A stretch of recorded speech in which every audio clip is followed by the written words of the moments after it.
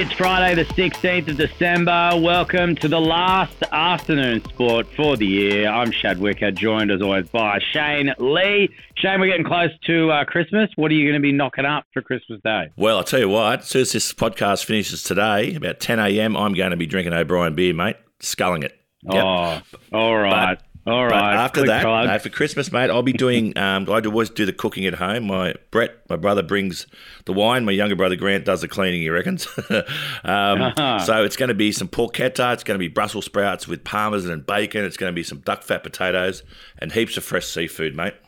Can't wait. Oh, that sounds bloody good. It's going to be good, yeah. It's not bad. Yeah, thanks for the invite, no, mate. at all. Look, today on the show, we'll be discussing cricket, of course. Big cricket, actually, very soon. We're going to be kicking off a new test next week. Also some footy and NBA, UFC and more. In life, the most important thing is trust. Without it, everything is a lot harder in a quickly changing and turbulent time. Barclay Pearce Capital is a safe pair of hands, an organisation built on people. They understand you've worked hard to build your nest egg, and their asset management business is tailored to suit your needs. Their services help grow your wealth in order to provide long-term safety and security for you and your family. BPC, just a phone call away. Whether it's for early morning coffee and pastries, long business lunches, or post-work cocktails, head to District Brasserie in Sydney's CBD. With a modern Australian menu created to hero locally sourced produce and a unique offering of charred meats cooked on a custom-built charcoal oven. Situated on the ground floor of Chifley Tower, District Brasserie is open from 6:30am Monday to Friday for breakfast, lunch and dinner. District Brasserie, sophisticated yet casual. Afternoon Sport. Are you thinking about making a podcast? If so, contact the Afternoon Sport Group. We'll make it easy. With the technical know-how and industry knowledge, we'll get your podcast up and running in no time. Get in touch via our website or email hello@afternoonsport.com.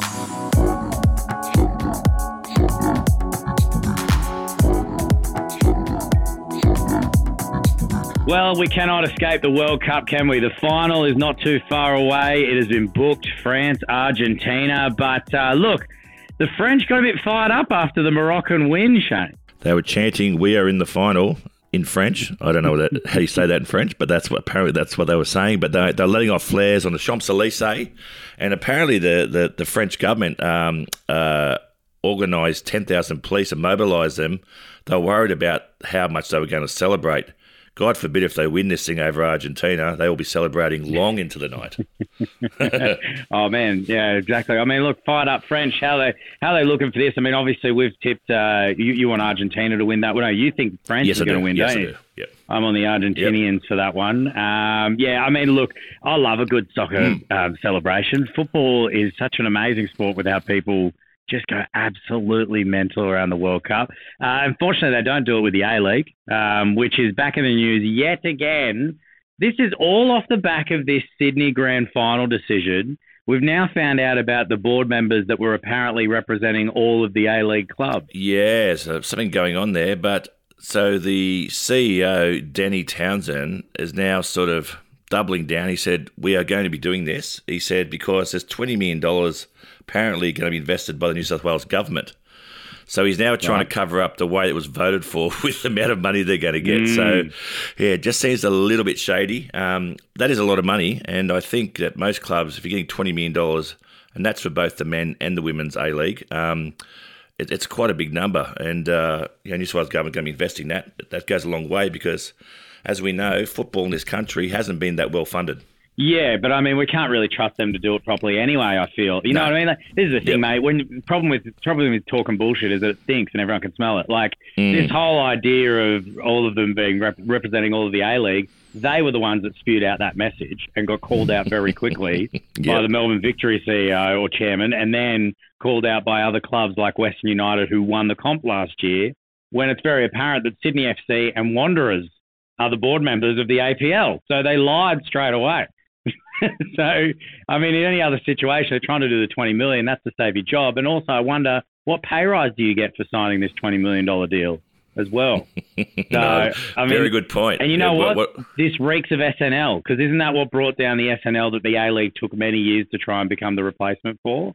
Was this idea of they tried to sell all these things, they tried to make a lot of money, and people shoved a lot of it in their pockets, and the comp went to absolute rubbish. So, I don't know, it's a weird time, and it's just amazing how to completely cook your competition on the back of the biggest stage of all taking place around the world. Congratulations, A-League. Let's talk cricket, though. Obviously, you'll be excited for this. The huge Boxing Day test is happening at your house, obviously, between the leagues. But we kick off the test season, which feels like it's been kicked off ages ago, sure, on the 16th. What are we thinking? Steve Smith already getting a bit of fire from the South Africans? Yeah, it kicks off tomorrow at the Gabba, and Steve Smith, and they're going back here.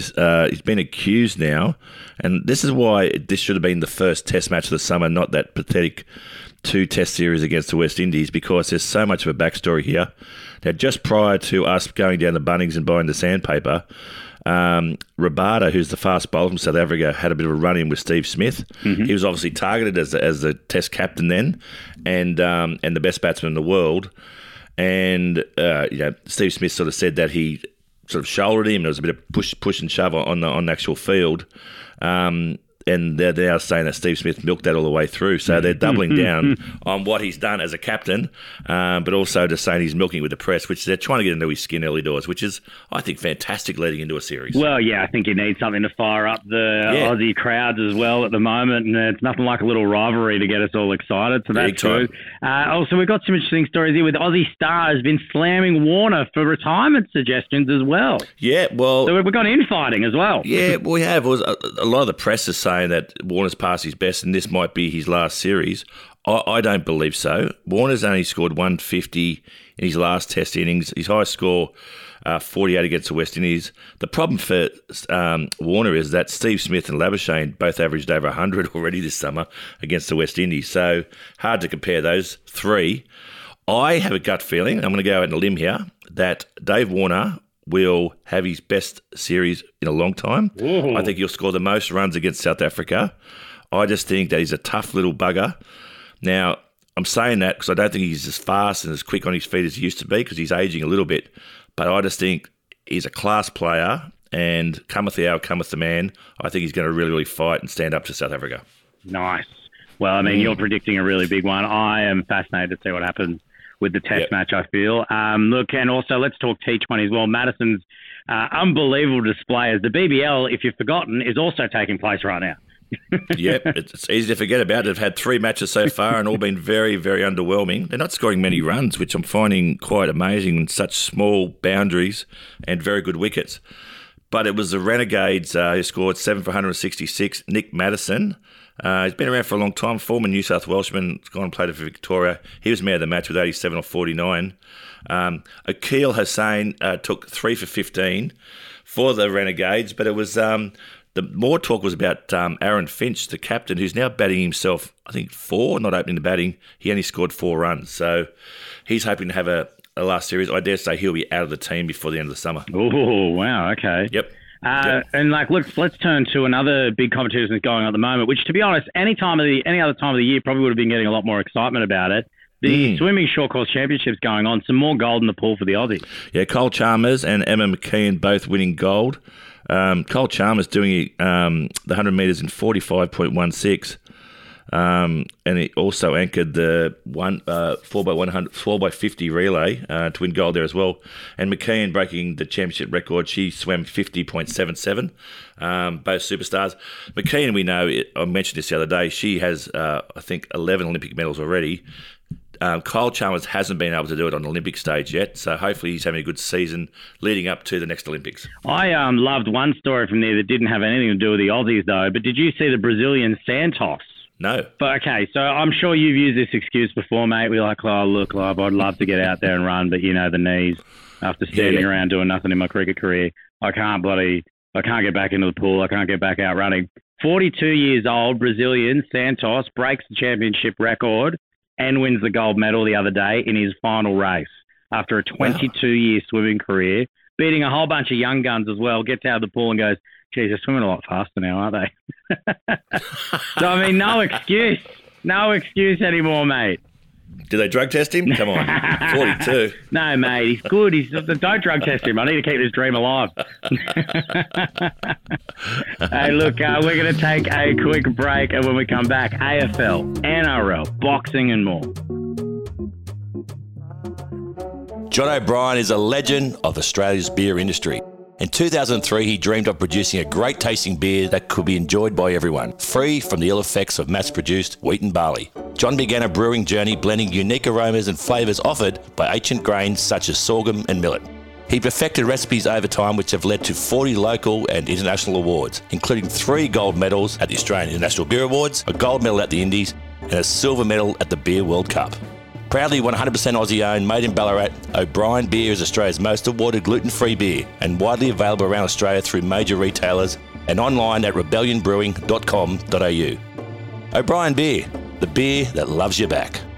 If you're ready for your next thoroughbred racing adventure, then join the Osher Group. They exceed expectations on what racehorse ownership should look like. Australia's racing industry is enjoying unprecedented growth. Through a strategic, well-managed and data-driven approach, there is now a very real opportunity to build a profitable and sustainable thoroughbred portfolio. Find the Osher Group online at theoshergroup.com. Let's talk about AFL for you now. Obviously, it was a bit of a controversy with the Brownlow betting scandal that happened a little while back, where we found out that one umpire was leaking some of the point systems to some mates that then bet on it and were then caught by Victorian Police. We've now got a confirmation from McLaughlin on what is going to happen with that umpire at the centre of the scandal. Yes, well, the umpire in question is Michael Pell. He's been sacked. But Gillon McLaughlin's come out and confirmed. So what they're basically saying after this, they said they have to review and how the whole Brownlow is being voted for. Now, it's always been voted for by the umpires. And they're saying due to potential leaks, this is an issue, and it should be voted by the coach of each team. But Gillon McLaughlin's come out and said there'll be no changes. We're going to keep it as it is. AFL do that very well. So the voting system will stay in place. Yeah, I mean, look, I got no time for the AFL. I think the AFL can just shut the hell up and don't talk to me until I find out more about this Hawthorn saga. Yep. Because it seems to me, and this is the conspiracy theorist in me, but it's like all you guys are doing is flooding out. Like, I don't care about the umpire story. That was done ages ago. You know what I mean? Yep. Cops are done. It's over. This is McLaughlin coming out being like, yeah, we've got to do a review into the way that we do the Brownlow. Nah, we've decided that we're not going to do that. Oh, that's interesting. So you can make a quick decision. That's fascinating. Where's this King's Council for the systemic racism within some of your clubs that you yourselves have said we need to look at all the clubs in the competition? We've heard nothing. There's been nothing, not a peep, but you want to bang on about your stupid gather round that you've named poorly. And now you're trying to drag up this betting scandal that was barely even a scandal. The guys didn't even make much money. It is a bit of a head in the sand mentality. Yeah, I'm a little bit like you're making a lot of noise to try and make us in some ways forget what is supposed to be happening in the background. You know what I mean? So I'm so over the AFL this off season. It's annoying me. Anyway, let's get like usually I should be frustrated with the NRL, but they've it's weirdly been scandal free this off season. I say how boring. I say we want more scandals. Yeah, I know we're getting injuries. Where's the scandals, rugby league? Someone take your shirt off and go to the Gold Coast to a strip club or something. Do your job, boys. Do your job for us. Come on. It's honestly, this is probably the first time in 30 years that a rugby league player hasn't been kicked out of Frosties or something this time of the year. What is happening right now? But there is some NRL news, though, and this is just normal news. A Storm star is racing the clock to try and even be fit for the season. We've got injuries happening all over the place right now. So we're talking, the person in question is Ryan Pappenhausen, and we know that in round 18 last year, trying to tackle the brick, Jack Whiten, absolutely shattered his kneecap. Which is unbelievable. So they're saying he probably won't be right for round one. What I didn't realise is, I know Pappenhausen's been a fantastic player. I think he's getting a little bit slower, and this injury is not going to help. But last season, I didn't think he was doing that well until his injury. But look at these stats. 12 matches last year. He'd already scored 14 tries and put on 139 points. Yeah, I mean... every team has a good fullback or whatever, but the Storm is really, when you think about it, for a few decades now, really built around utilising fullback in most of their try-scoring players. I mean, even when Munster moved back to fullback, he just became even more prolific, when they had to have the shift around. I also worry about Pappenhausen because not only is it the knee injuries, but he's also in the Luke Keary level of concussion worry. Yeah, you're right. He's had a lot of concussions, and one that kept him out for a very long time. And then you couple with the fact that Trbojevic looks like he'll be 8 weeks with his hamstring, possibly make the beginning of the season. But he's another player where you're like, we should probably do what the NBA does in load management with some of these dudes. You know what I mean? You can't play 26 rounds of the year and the finals. You need to have rest. It'd be really easy for Ryan Pappenhausen to say, keep playing until you can't spell your last name. That's the concussion test. That's it. Look, what a segue. Speaking of concussions, boxing. Yes. Foxtel has announced a new partnership with No Limit to be our exclusive supplier of Aussie boxing. Will this make us give a stuff about boxers other than NRL players? Shane, what do you think? Potentially. They do have a very good stable. They've got the Zoo brothers. I know you're not a big fan of Tim, but Liam Wilson, Sam Goodman, Harry Garside, just to name a few. So they've got some class boxers there. But, yeah, I think Foxtel are trying to make as much noise, a bit like the AFL, to try and avoid the very lack of content they have on their platform, I reckon. Yeah, I mean, it's a challenge now moving forward for something like Fox Sports to really try and fill what's happening. I mean, in the world of KO and streaming, this was flagged many years ago, you know, with the fact that the streaming was going to be a dominant force in sports. So, yeah, I mean, one brand that isn't having any trouble at the moment when it comes to pay-per-view buys and streaming is the UFC. I mean, they do have problems with the way that their fights have been judged. But after 8 years and 16 UFC fights, we're now going to a young veteran is going to make a chance at shocking the world. Now, how is this going to happen for Jake Matthews? What is happening? Well, maybe he has got concussion because he reckons that at 28 years old and 16 fights and been around for 8 years, he's just scratching the surface and getting better. You know, I wouldn't say that that's too ridiculous. You think of the ages of some of the people that you're watching fight. You know what I mean? Like, you know, you think of people like, I don't know, like Adesanya. You know, these guys are pushing into their 30s, you know, 33 years old. I'm not a fighter, mate. I'm a lover, but I tell you what. When you're young, you're 21, and you're facing a fast bowler bowling 150 kilometres an hour, you don't fear it. When you get a bit older, you start to think about all these other things that could potentially, you could get killed, you could get really seriously injured. Yeah, it has to be that way in the UFC. I don't think so, mate. The older you get, you don't think? No, because the thing is, mate, once you've been punched too many times in your youth, you don't have that thought process in your head anymore, I don't feel like. You know what I mean? You've been punched so much that it's like a lobotomy. You know what I mean? Like it's you think of the age of some of these fighters. Adesanya, he's 33 years old. You know what I mean? Like even Volkanovski. Like Volkanovski is, I think he's around the same age bracket as well. Volkanovski's 34 years old. You know, most of these champions are in their 30s to mid-30s. I think because the younger fighters don't have the discipline. I think when you're older, it might be a similar vein where you're like, you know, you're probably more careful, but you're also probably more calculated. Yeah, maybe. Yep. You know what I mean? But yeah, I mean, obviously it does get risky as you get older. But 26, that's still a young pup when it comes to fight. I'm surprised he's had that many fights at 26 years old in the UFC. Yeah, well, you still won't get me in the box in the. Would you ever do it for charity? Would you ever do a charity boxing match? No. No, never. Nah. Really? No, it hurt too much. Yeah. You wouldn't get in there and just like, even if we gave you someone you really wanted to towel up. Maybe Gallen. Yeah, well, I feel like Gallen could beat you. What about Kent? I'd beat him blindfolded, I reckon. Let's finish with a little bit of NBA. Some positive news for another Aussie as well. I mean, it's looking great. Our rookies are doing so well at the moment. One even being flagged as a top 70 in the NBA right now. Dyson Daniels. And they're saying this kid's seriously hard. He's only just come in, as you said. He's a rookie. Yeah, and then you've got Josh Giddey as well, who's he seems to be the go-to man in that team, taking the last shot, and he's blowing up when it hasn't come off for him. Serious talent from the Aussies, really good. Giddey's great. Giddey's so great. He's in a not-so-great team, obviously. But, I mean, if we rewind it back to NBA draft time, we spoke about Dyson Daniels. We said that he would be a really good pick for the Aussie in the draft. And he is in, I was talking to a mate of mine, big basketball tragic, and we were chatting about the Pelicans because they're at the top of their division at the moment. So at the moment, Pelicans sit up there. Zion Williamson's a big chat, but he was saying one of the biggest reasons Pelicans are up there is they're the deepest team in the NBA. Yeah. Like when you keep going through their bench, they've got these great players, and Dyson Daniels was supposed to be this rookie that would slowly come through, but he's quickly moving up that depth chart in the Pelicans and becoming a very key player. So, yeah, he's playing so well. Big time. And I think a lot of people thought when he got drafted, it was mainly because how hot his mum was. But he's put that rumour to bed. No pun intended. Oh, dear. Oh, my God. Well, he's never coming on the podcast now, is he? Look, do we have one last war story for the year, as this is the final episode, maybe ever, with comments like that from you, Shane? No, I don't. We have just today. No, that's it. That's it. It's Christmas time, mate. It's Chris. Yeah, too many risks. That's the end of the year, and the lawyers are onto it. So anyway.